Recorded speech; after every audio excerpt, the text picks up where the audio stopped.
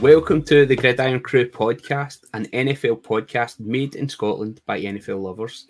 This is the news crew, and I am your host, Keith McGinty. If you'd like to be part of the crew, then you can get involved through our new WhatsApp community. We're growing a place where like-minded football fanatics can discuss all the latest news. Get in touch if you'd like to be added to the Irn-Cru WhatsApp community. Like, subscribe, follow the crew on Twitter, Instagram, Twitch, and YouTube. And I'm looking forward to a fantastic show with lots to talk about tonight. But as always, I'm joined by some of the finest crew members to talk some ball with. First up, we've got our very own Packers fan. It's Liam. Liam, how are you tonight? I'm good, thanks. I'm good. Enjoying the nice sunny weather in sunny Scotland, eh?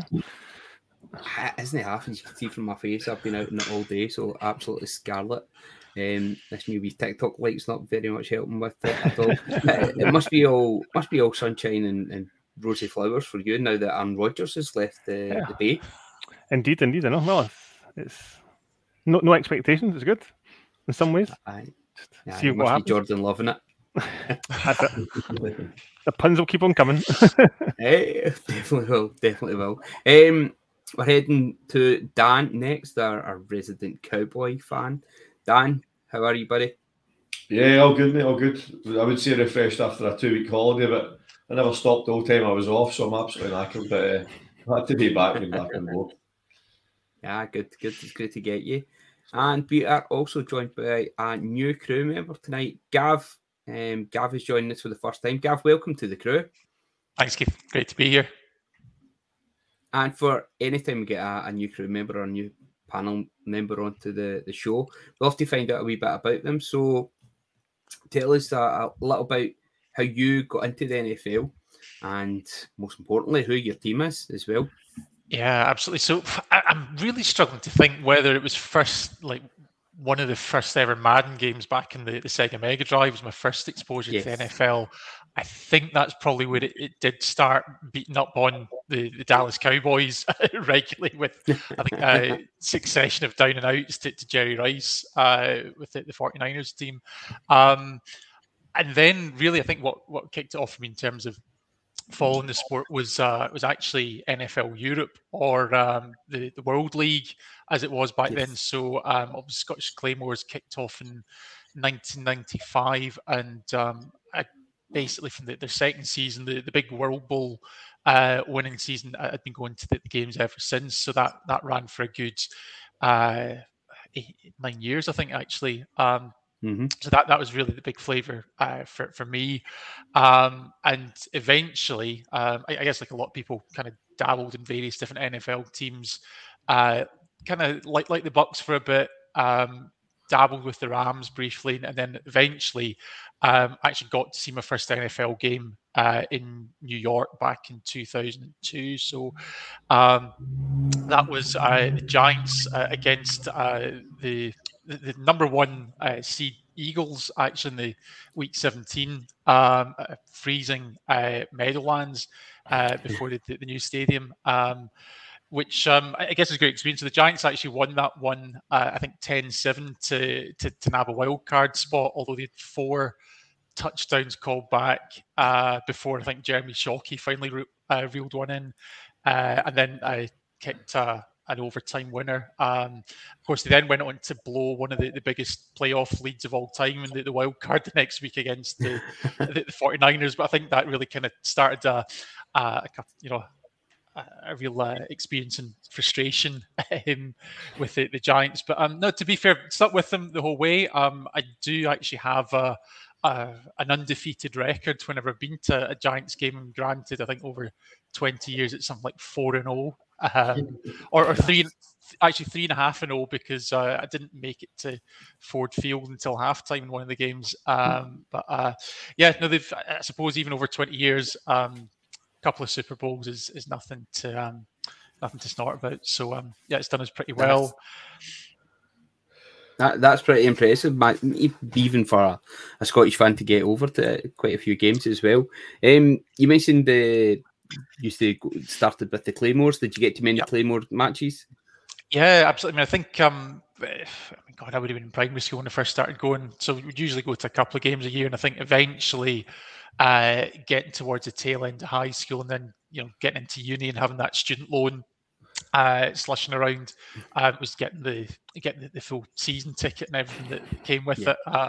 So yeah, no, it was a great day out, and really missed those days. I've got to say, I look kind of enviously at the European League of football that's going on at the moment. I think Hamburg pulled a 32,000 crowds against Rhein-Fire at the weekend. So I don't know if there's plans for a British team to come back, but yeah, certainly I'd be well up for that if it does happen. And before they moved to the MetLife Stadium, you mentioned about Meadowlands. What was that like to get to the old stadium then? The history that was there? Yeah, so really cold, I've got to say. I mean, that was the weekend after Christmas in an open-air stadium. It was chilly and pretty basic. I've been back to the new stadium, albeit not for a Giants game, but for WrestleMania in 2019. So yeah, it's a lot better and spec'd up now. It was quite basic at the original stadium, but yeah, superb atmosphere. Fantastic.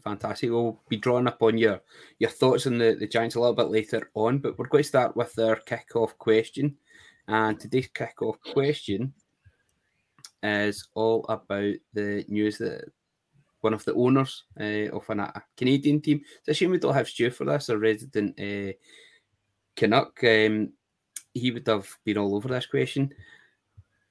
We've got a question here that starts with, which sporting franchise is in a worse state than the Albany Empire just now? This follows on from, I don't know if you've seen the videos yet, of Antonio Brown, who is the owner of the Albany Empire. Dan, if you could tell us, why are they being kicked out of their league? What's the issues the other owners have with them? Yeah, so they play in the National Arena League, and Brown bought them over. I'm not sure exactly when, but he's, as we know, he's a difficult character, as how we'll put it diplomatically. So watching a couple of videos earlier on, I found out that each team needs to pay a fee every year to be the boards of the league. So every team pays an equal fee, which is like 1/7. Brown has decided that he's not paying that fee. He was then fined $1,000 by the league for his conduct during a press conference where he basically just slated the league and said, I don't care what the other owners think of me. And he refused to pay that as well. So the league have just went, well, beat it then and kicked him out of the league. Terrific stuff. I love the no-nonsense attitude that they've got to him. I think that's maybe what he's needing. Yeah. Liam, can you think of any teams that are in a worse state than the Albany Empire just now? I don't know. The one that springs to mind, I don't know if it's worst state yet, but suspicious dealings, since it's topical after the win at the weekend, is Man City. They're always seem to be in the news every 3 months, isn't it? It seems to be they kind of pop up again of against kind of what is it like the FIFA or UEFA's fair play rules or something like what it is or something like that. Yeah. So it's just, but they always seem to dodge it. They always get their lawyers out, which they can pay, and they get some lawyers speak on the go, and they just seem to carry on. 114, I think, is the number of charges that they've got against them in the English Premier League just now, still hanging over them. So we'll see how that rumbles on over the summer. But of course, they won the Champions League last week. But that's what to go for. Listen, they threw enough money at it. They got the best players. Things PSG can do it. They still had to go and win it on the field. Aye, that's sporting integrity is way out the window there. What do you think of it, Gav? Can you think of any other teams that are in a worse state just now?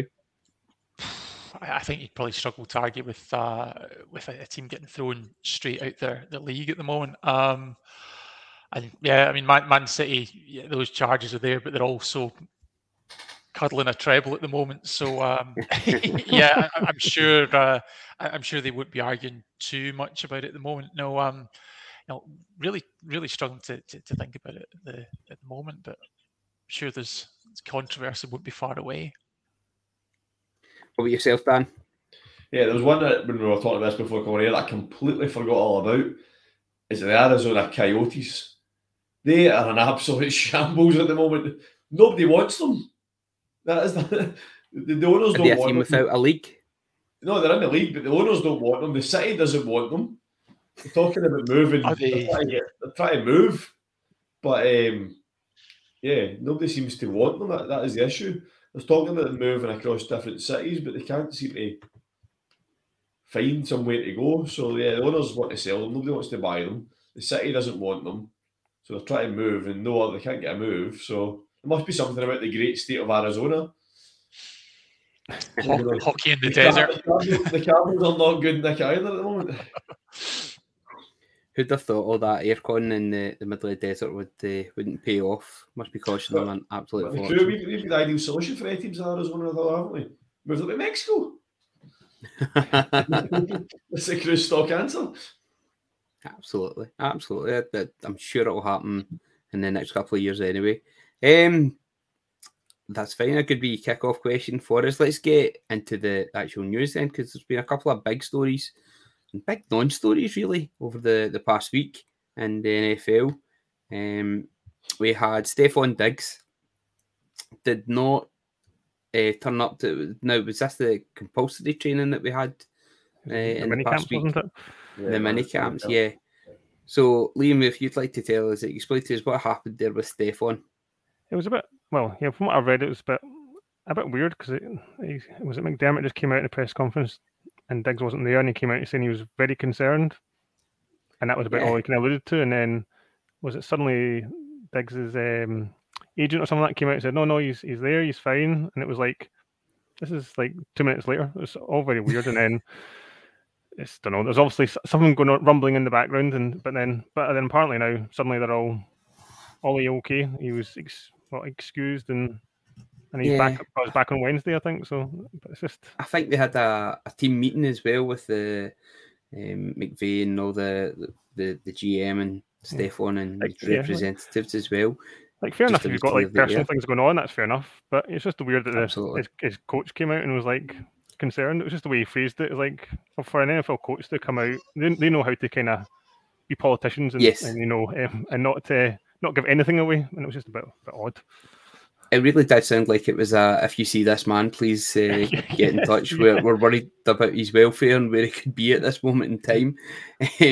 Dan, last time we saw Stephon Diggs, of course, was the playoff match where the Bills were defeated, and it was not shy or retiring about letting Josh Allen know his feelings about the game and how it went. Do you think this is him trying to work his ticket? It's a hard one because you don't obviously we don't know what's going on in the background. Obviously, McDermott's came out and said he was excused to give him some space, but is that space from personal reasons? Is that space? Is there any issues between him and the team? Yeah, like I say, McDermott has now clarified what he basically said was he was concerned because he's concerned when any player misses practice is how he's worded it. That seems a bit of a backtrack, so I'm not sure exactly what's going on, but he has come out and said that he gave him permission to leave the facility. So if the head coach is saying that, then like you say, they're very good politicians. So he's obviously either he has and he's just completely forgot, or he's just trying to smooth everything over. But there's been a bit of chat all off season about Diggs about is he going to stay? Does he want to move? I mean, where do you go from the Bills is the thing. I mean, if you're chasing Super Bowls and rings, the Bills is a good place to be. You're not going to get a better landing spot. You'll get more money, but what the Bills going to ask for him, what people are going to pay. I think he's better just staying where he is. Maybe he's absolutely raging that Josh Allen got in the front cover of Madden. It wasn't him. Well, as we know from Antonio Brown, you don't want to be in the front cover of Madden. I think I was going to say, I think that, you've got to remember that this is the silly season. I mean, obviously NFL's get the longer off season than any other sport, and we've drained all the all the juice out the draft and the build up to that. Free agency's calmed down. Now we've got a couple of really tough months to fill with stories. So I mean, maybe there's something there, maybe there's not. But I think, as Dan says, you've got a Bills as a franchise, something that's always thereabouts as a playoff contender. And will we ever know the real story? Maybe not. I think we've got to think about, what is it that people want to get out of this at the end of the day? If the Bills want to keep Diggs and Diggs wants to stay, then yeah, I think this will all get smoothed over. And I think, there's not many places that'd be better moving to than what he's got at the moment. Seems he's the main man there when it comes to receivers from Josh Allen. It seems the team is set up for him to be one of the powerhouses again. He is getting a wee bit older. Not sure that is to be looking to move on from just yet, but you would think if they were to get a trade for him, they would get some amount of capital for him if he was to go. Dan, can you see him linking up with his brother in Dallas?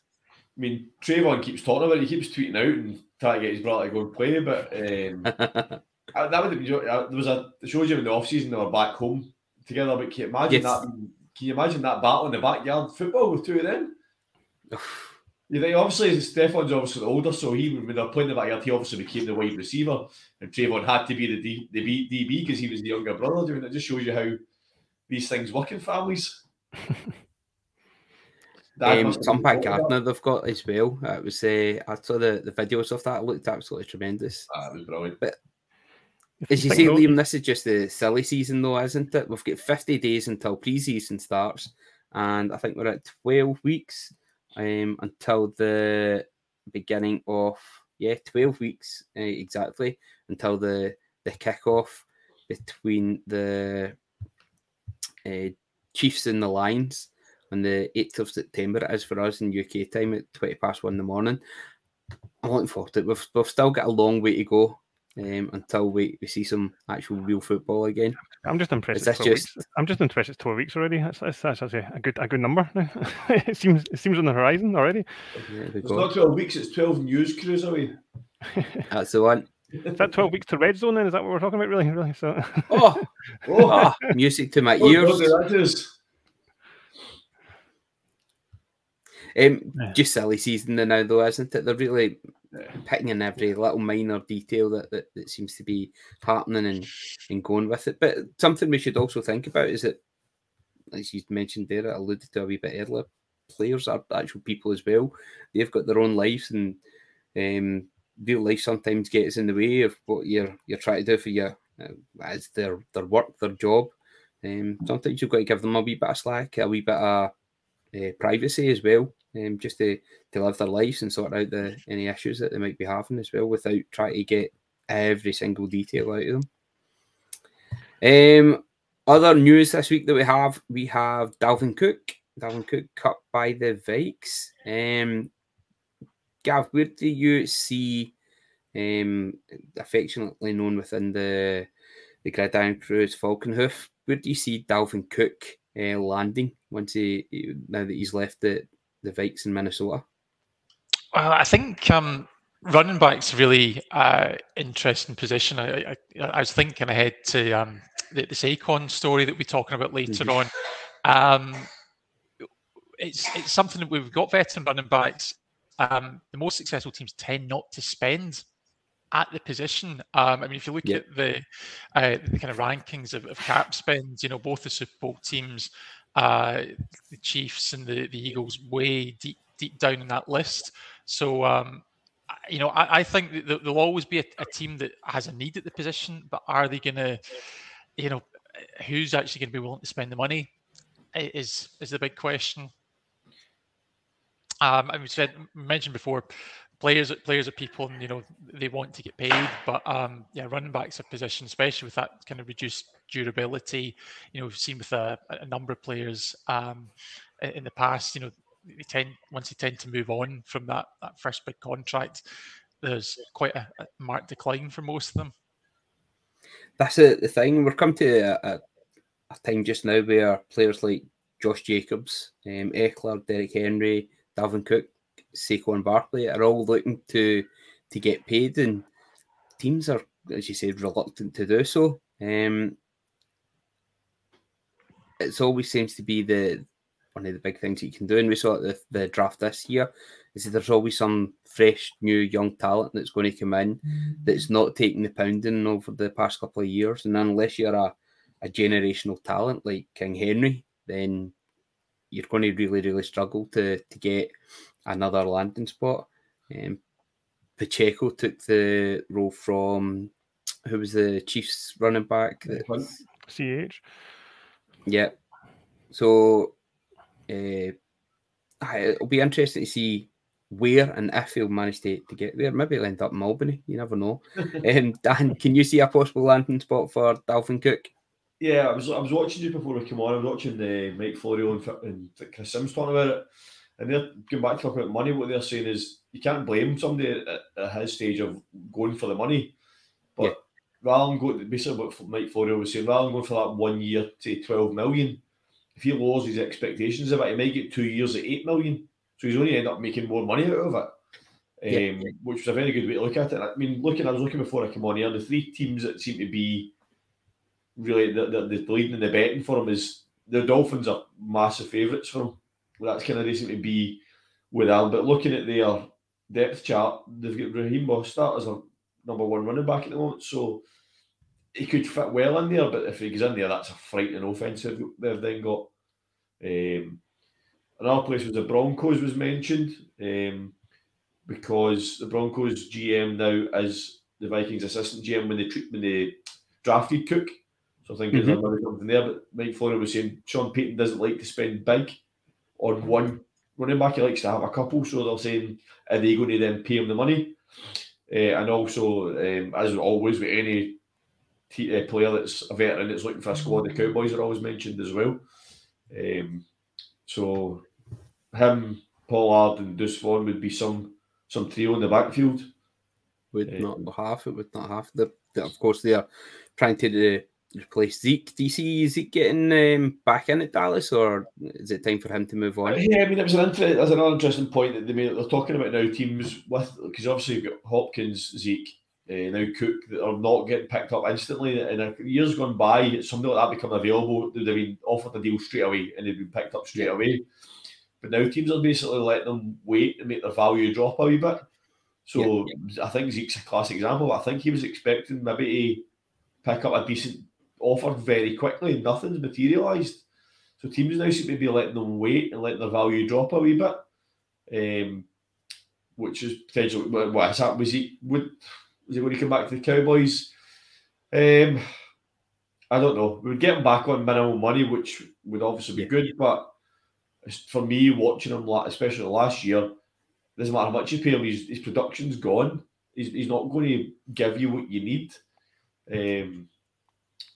So Pollard really came into his own last year, didn't he? Zeke was really just to get it over the line. Yeah, he was great for fantasy, but for the games, he wasn't really doing anything that Pollard couldn't do. No, he became the third down back. The only thing is Pollard can't take the physical beatings that Zeke took. So Pollard is quick and he can get through the holes and get out wide. He's not a through the middle runner, which is where Cook would fit in for us, I think, because Deuce Vaughn definitely isn't that either. So we have that need for a third back. Malik Davis, he hasn't done enough to know if he's going to be that back. I still feel we need a power back for your third and ones, your third and twos, your goal line situations. I don't think we've got that at the moment. But Zeke, I think if we get to the point where there's nobody else available, potentially, but I don't like the idea of it. We're all forgetting about playoff Lenny. He's out there too. He's still floating about as well.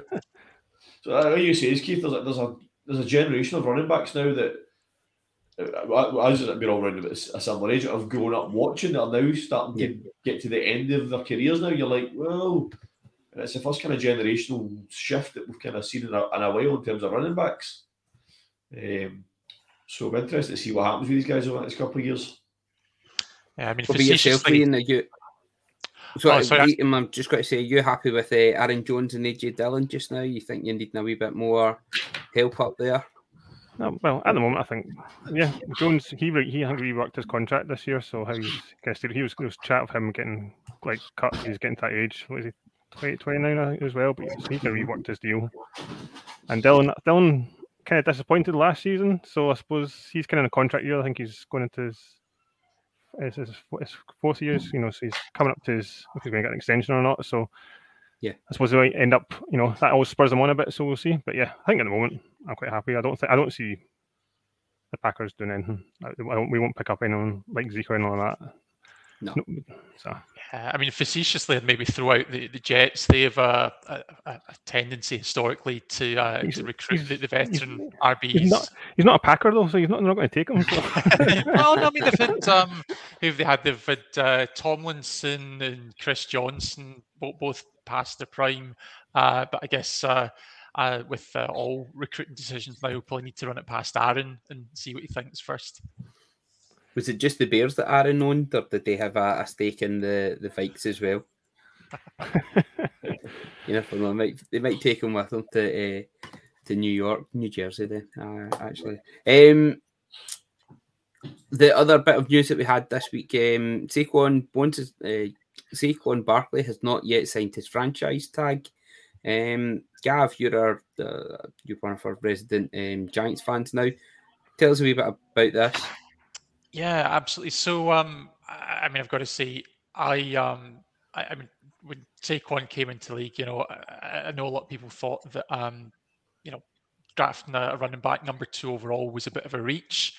Actually, if we look at some of the quarterbacks that were in that draft and how they panned out, Josh Allen aside, Sam Darnold, where's he now? I think actually, at the time, it probably wasn't a bad decision. And, then he reels off a 68-yard touchdown in his debut and really produces a highlight reel through his rookie season. Obviously wins Offensive Rookie of the Year.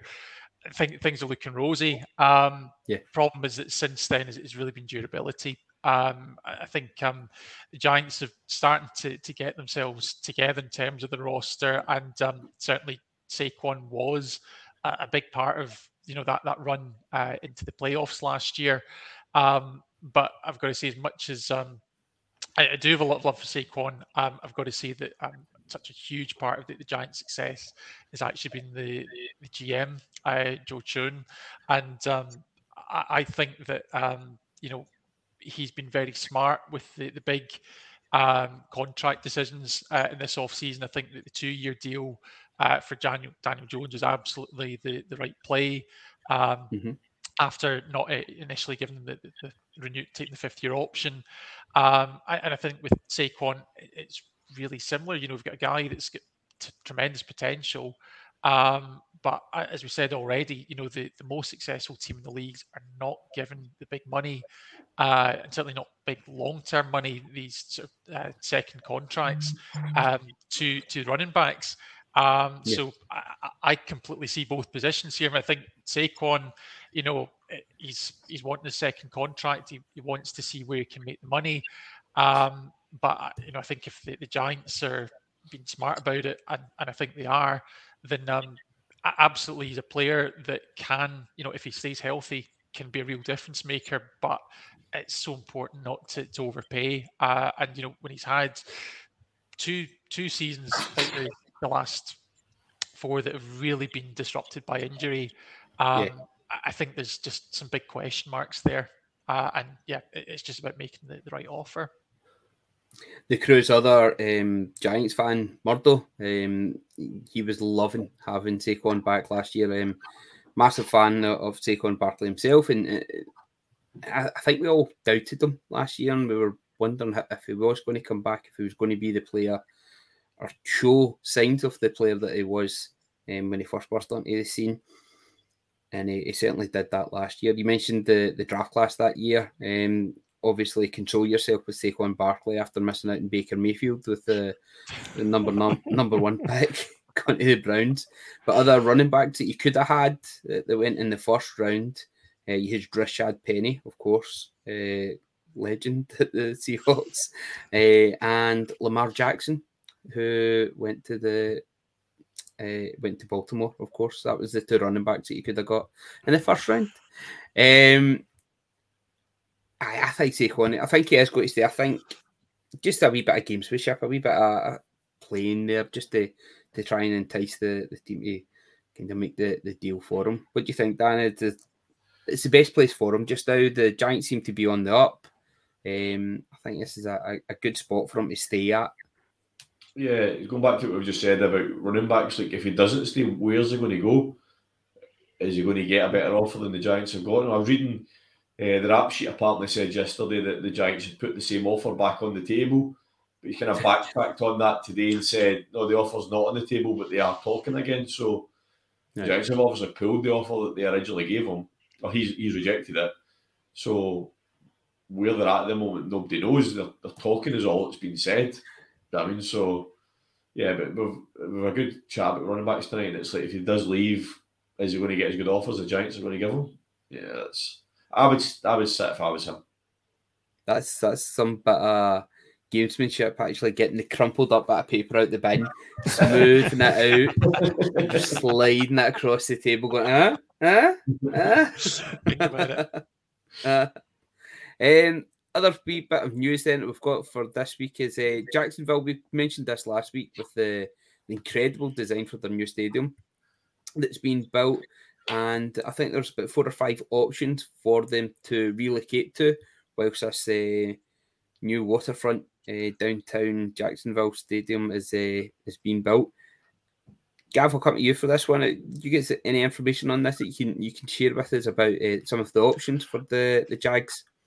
Yeah, absolutely. I mean, there's quite a few, and I suppose most of the obvious ones. There was quite a good article that CBS Sports did in the options, and far and away the favourite from their perspective was the Daytona racetrack, which I've got to say the idea as a European fan of your NFL games being played at a racing circuit seems kind of bizarre and a little bit different. But I think for a lot of the petrol heads in the States, particularly for the road fans, that could be quite attractive as a road trip. Yes. And also, crucially, it's one of the closest. So it's, I think, about 60 miles from Jacksonville. So maybe about an hour's trip, but it's got the infrastructure to bring in the fans, all the parking and everything you need for game day and tailgating. And I guess that's got to be one of the key considerations here is if you're going through this renovation and you've got a stadium that's going to take, you're going to be away from your home stadium for 2 years, you don't really want to upset your fan base. I think there's been a lot of question marks about the future of the Jacksonville franchise. Obviously, a lot of talk about, would they permanently relocate to London? Certainly, that doesn't look like the long term for the Jaguars, at least. So I think that obviously you want to do everything you need to do to keep your fans happy. And Daytona seems to be the favourite option by some way. But there are other options in Florida that have been considered. And the one that really jumped out to me is Orlando. So obviously there's, I guess, a couple of things that would go in its favour. They've majorly renovated the stadium. I think it was at one point the Citrus Bowl, now the Camping World Stadium, I think is the name. And that's played host to a couple of Pro Bowls in recent years, got the 75,000 capacity. Again, it's a tourist destination. So, certainly from the road fans' perspective, could be quite attractive. And then you obviously get international tourists.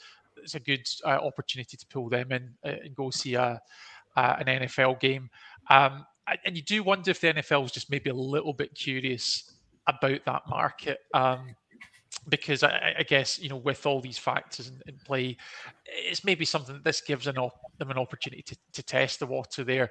Do we play a game or two in Orlando, see if people take to that, for a proper regular season game rather than the Pro Bowl as an attraction. But then, of course, as the wild card, there's the London factor. So Jacksonville, up to this point, is committed to playing 2 games a year in London.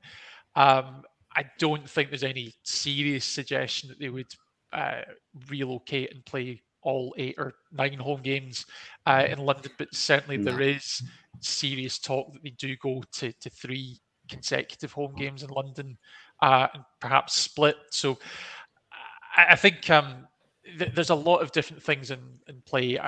I still think that this Daytona option, it seems to be the closest to home.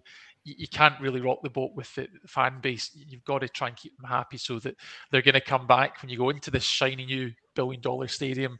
But as I say, it does make me wonder if they are going to dabble around the edges, maybe mix it up with a couple of additional venues as part of that. It'll be really interesting to see, because the other thing we've got to bear in mind is the NFL hasn't added a franchise to the league since the Texans 21 years ago. So you might say they're overdue for an expansion, and this is it's an opportunity to test the waters.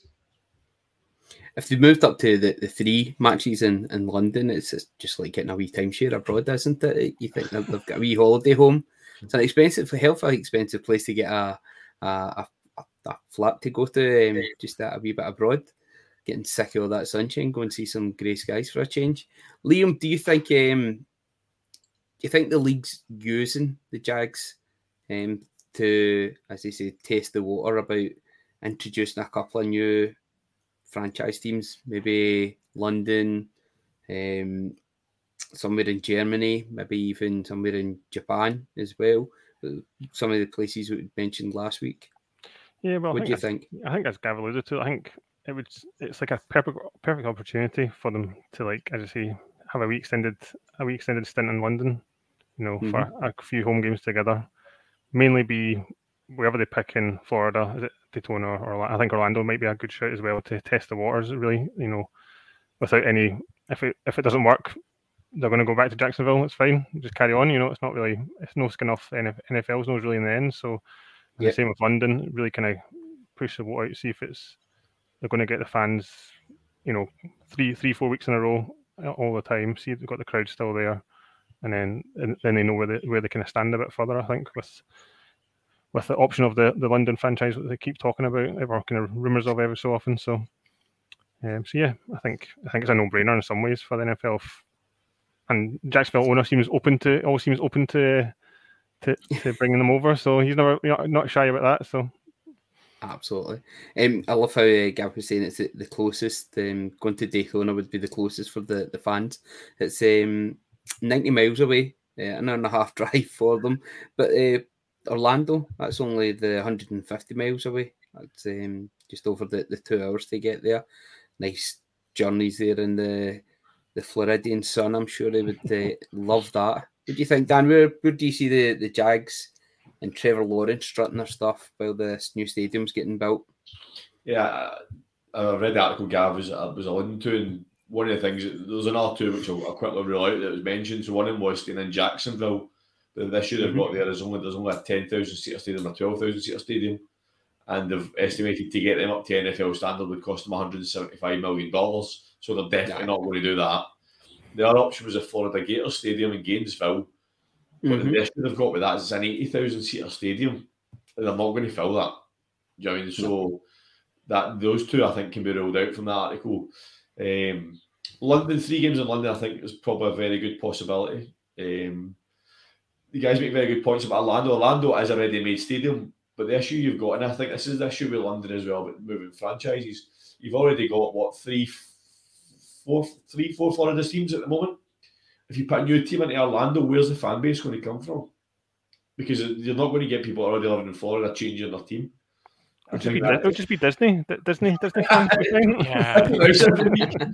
I mean, I think the big one is, obviously, I think in terms of the history, of course, you've got the Dolphins down in South Florida, but just in terms of distance, I mean, Tampa's about an hour up the road from Orlando as well.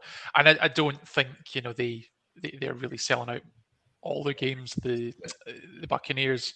So, yeah. I think you're absolutely right. I think sort of the saturation of the market in Florida would be one of the concerns for the NFL. Yeah, and I think the same thing will happen with London as well. I think that's maybe. I think if Tony Khan, Shad Khan, sorry, his dad, had bought Wembley, I think that would have been a no-brainer. I think they would have moved if that purchase had went through. I think the Jags would have been in London. But again, it's the same issue. I'm not going to start following a London team just because they're in the UK. It's not going to make me switch allegiance. So I think if you're going to do expansion teams, you're going to have to pick your market very carefully.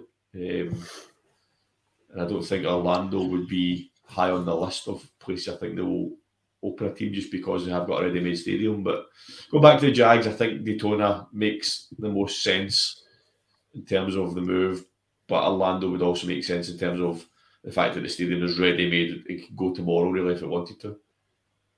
If they were to move to London, you mentioned that you wouldn't just automatically support them because they're a British-based team. I'm the same. I wouldn't switch allegiance for that. But I think what it would do is they would draw in quite a lot of international fans to each game, just like they do just now for the games they get over here. People would want to go and see any NFL that they could. So I don't think they would have to worry about selling out season tickets for it for fans of specifically for the Jags or whichever London team it was to take over. There, I think you'd still get it'd be the kind of like the EPL teams have become just now, like tourist teams where you'll get people from all over the world that will go just to see a bit of football at that stadium, and I think that's something that would be. Sorry, Keith, there you go. Sorry. No, fine. I think the only issue we'd have is how long does that last for? Because your EPL teams have become tourist leagues, but they have got their hardcore fan base that are going every week anyway.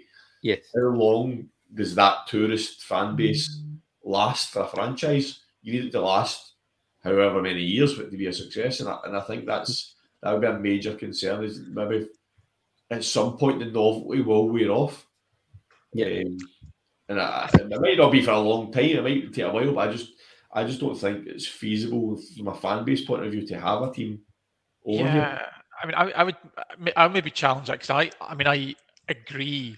I think that you are, whenever you watch these international series games at Wembley, one of the things that they love to shout about is that you see like all 32 teams represented in the crowd, even if it's the Falcons playing the Lions or the Giants against the Packers.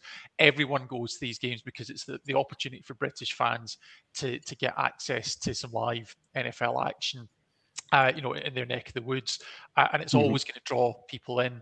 And I think to that point, you're right in terms of having a hardcore fan base. That's definitely not going to happen overnight. But in the NFL, money talks, and the attendance stats for these games speak for themselves. I mean, Wembley, I think its NFL capacity is around about 84,000, and it's had no problem selling these seats. Obviously, the Spurs Stadium is maybe closer to 60k.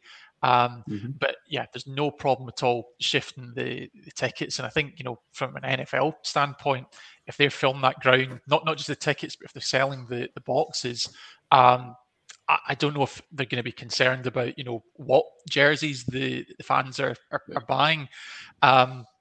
I guess the one thing that's interesting if you compare London to some of the other options in Europe, where obviously they played fewer games, but they don't really have that enduring brand. Of course, there was the Monarchs for a time, but they really sort of dissolved in the late 90s. Whereas if you look at the German leagues, mention the LF again, Frankfurt Galaxy, Rhein-Fire, Hamburg Sea Devils, those names, even like 10, 15 years on from NFL Europe, they do still carry some weight, and fans are gravitating back to those teams. And I think that's really interesting, that if the plan is for the NFL to establish a league or a division in Europe, I think it will actually be Germany where you see that the fan bases develop more quickly. London is going to be a longer play, and it might be that it is your prawn sandwich tourist brigade that comes along to that. But like I say, whether it is that you're getting the hardcore fan base or the tourists, I don't think the NFL cares. Excellent discussion, guys. Maybe something we'll put out to our Twitter followers is to see if that would be something that would interest them if a London team was established, whether they would see themselves becoming a fan of that team, maybe their second team as well. Be quite interesting to see. We are going to move to you, Dan, now for the next two features. We've got your Dan's third and top 10. Yeah. And I'll give it over to you. Okay, so we tried this a few weeks ago and it was quite successful. So this week's one I made it a wee bit easier than the last one that I've done, but it might seem like easier. So this week's top 10 is excluding expansion teams because when you hear the question, they're irrelevant. So the top 10 NFL teams that have made the most playoff appearances as a team. That is your top 10. Give me your answers. You've got 2 minutes. It's a 2-minute drill. Put the timer up. I'll start us off then, right? So I'll go for the Chicago Bears. No. Ooh. I'll be a home kid. Packers. Joint first, the 35 appearances. Fair. I will go Pittsburgh Steelers. Joint second with 33 appearances. 49ers. Yes, sneaking in at 10th with 29. Surely the Patriots have to be there now. Oh, so somebody's went there straight away. Straight away. No, they actually aren't, because most of their appearances have been recently. They do just miss out. They've got 28. So they do just miss out. Keith, back to you. I'll go for the Cowboys. Yeah, joint first, 35 with the Packers. Gav? Ooh, let's go for the Dolphins. No. Liam? Giants, yep. Joint second with 33. Raiders. No. No Raiders. So, just to cut in, so we've got two teams that have got 31 and we have another 3 on 29. We'll just start hitting out with some then, right? I'm going to go for the Washington football team. The Chiefs. No. Vikes. That's an easy one. Who did you say, Keith, sorry? The Vikes. Yes, 31. Joint third.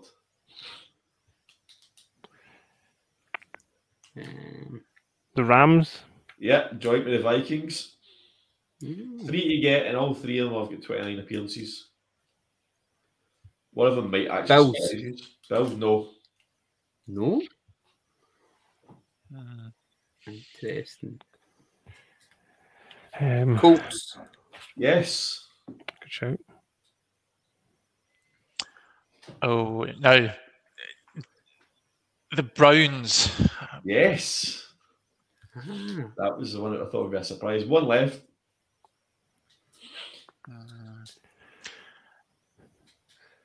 The Titans/Oilers. This is where it gets murky with the franchise team, history. The current city, current city has all of them, but it has all. So, example, the Rams have got all the playoff appearances, no matter what city they're in. Right, okay. What about Lions? Straight cut. There's no worry about where they've been before, by the way. What about the Lions then? Detroit Lions? No. What about, do the Jets sneak in? No. Nah. We're nearly there. We must have through everybody. I know. Eagles? Have you said Eagles? Oh, I haven't said Eagles.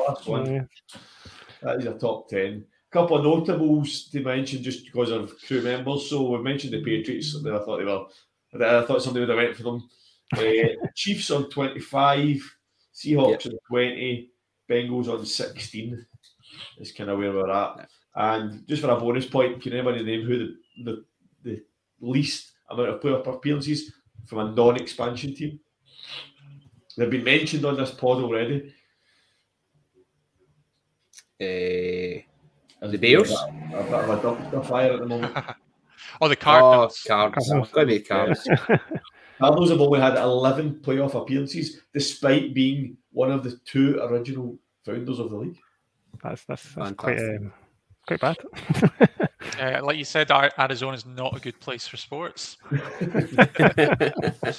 Second what actually surprised me is the Bucks. The Bucks have only got 13 playoff appearances. But the Bucks have always, I suppose, up until they got rid of the dark orange shirts, the Bucks were always a bit of a joke franchise. Yeah. That doesn't surprise me. Yeah. The other one that was interesting, I guess, is the Lions, because you had the curse of Bobby Lane. Quite famously, I think they won like 3 championships in 5 years, and then he said that when they didn't renew his contract that they would never win a playoff game for 50 years, something like that. right enough. I mean, they had wild cards, but they never won a game. Yeah, in the postseason. Wow. It's crazy. Interesting. Guys, we're going to start to wrap it up now, but before we do, we are going to you, Dan, again for our statistic of the week. Yeah, so today's statistic of the week is about a statistic. I'm going to give us a quick question. I'll give you one chance to answer it. So, Brett Favre, on his NFL debut, completed his first pass to who?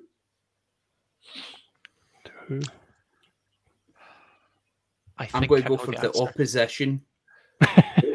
Liam, do you guess? I don't. I've got a mental blank. God. Himself. Do a Mariota. Yes, it was himself.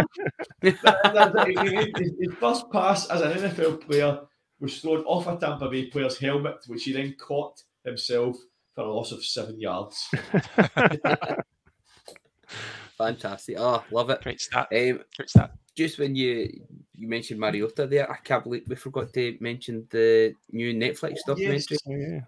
Yes. Quarterback that is due to come out. We will keep that though for next week. We'll have no doubt there'll be some more teaser trailers released in the week to come, but very much looking forward to seeing that, which is released on the 12th of July. Right? It gives us something to watch at least there, Dan. Yeah. I'm blind and watching that all day because there'll be nothing else to do. Dan, thank you very much for tonight, mate. It's been great to have you back. Pleasure as always. Liam, wonderful to hear from you again, my friend. No, ditto. As I'm saying, always a pleasure. Always good to chat football. And Gav, a terrific debut. Not like Brett Favre, as they said on the on the chase. Terrific debut, buddy. Hopefully get you back on soon. Yeah, awesome. Thanks so much for having us, guys. Have a great night. Thanks very much. If you have enjoyed listening to the Gridiron Crew this evening, please make sure to like and subscribe. You can follow the crew on Twitter at Gridiron Crew, or one word. On Instagram, grid_iron_crew. Iron is spelled IRN and crew is CRU. Please get in touch. We'd love to hear from you. Love to get you involved, get some questions in, and we will be back next week. But look out for some more information popping up on our Twitter feed, and hopefully we'll get some of those much promised feature podcasts out to you soon. We have 12 weeks until the start of the season. It might seem like a long way away, but don't worry, the crew will get you through. Thanks for listening.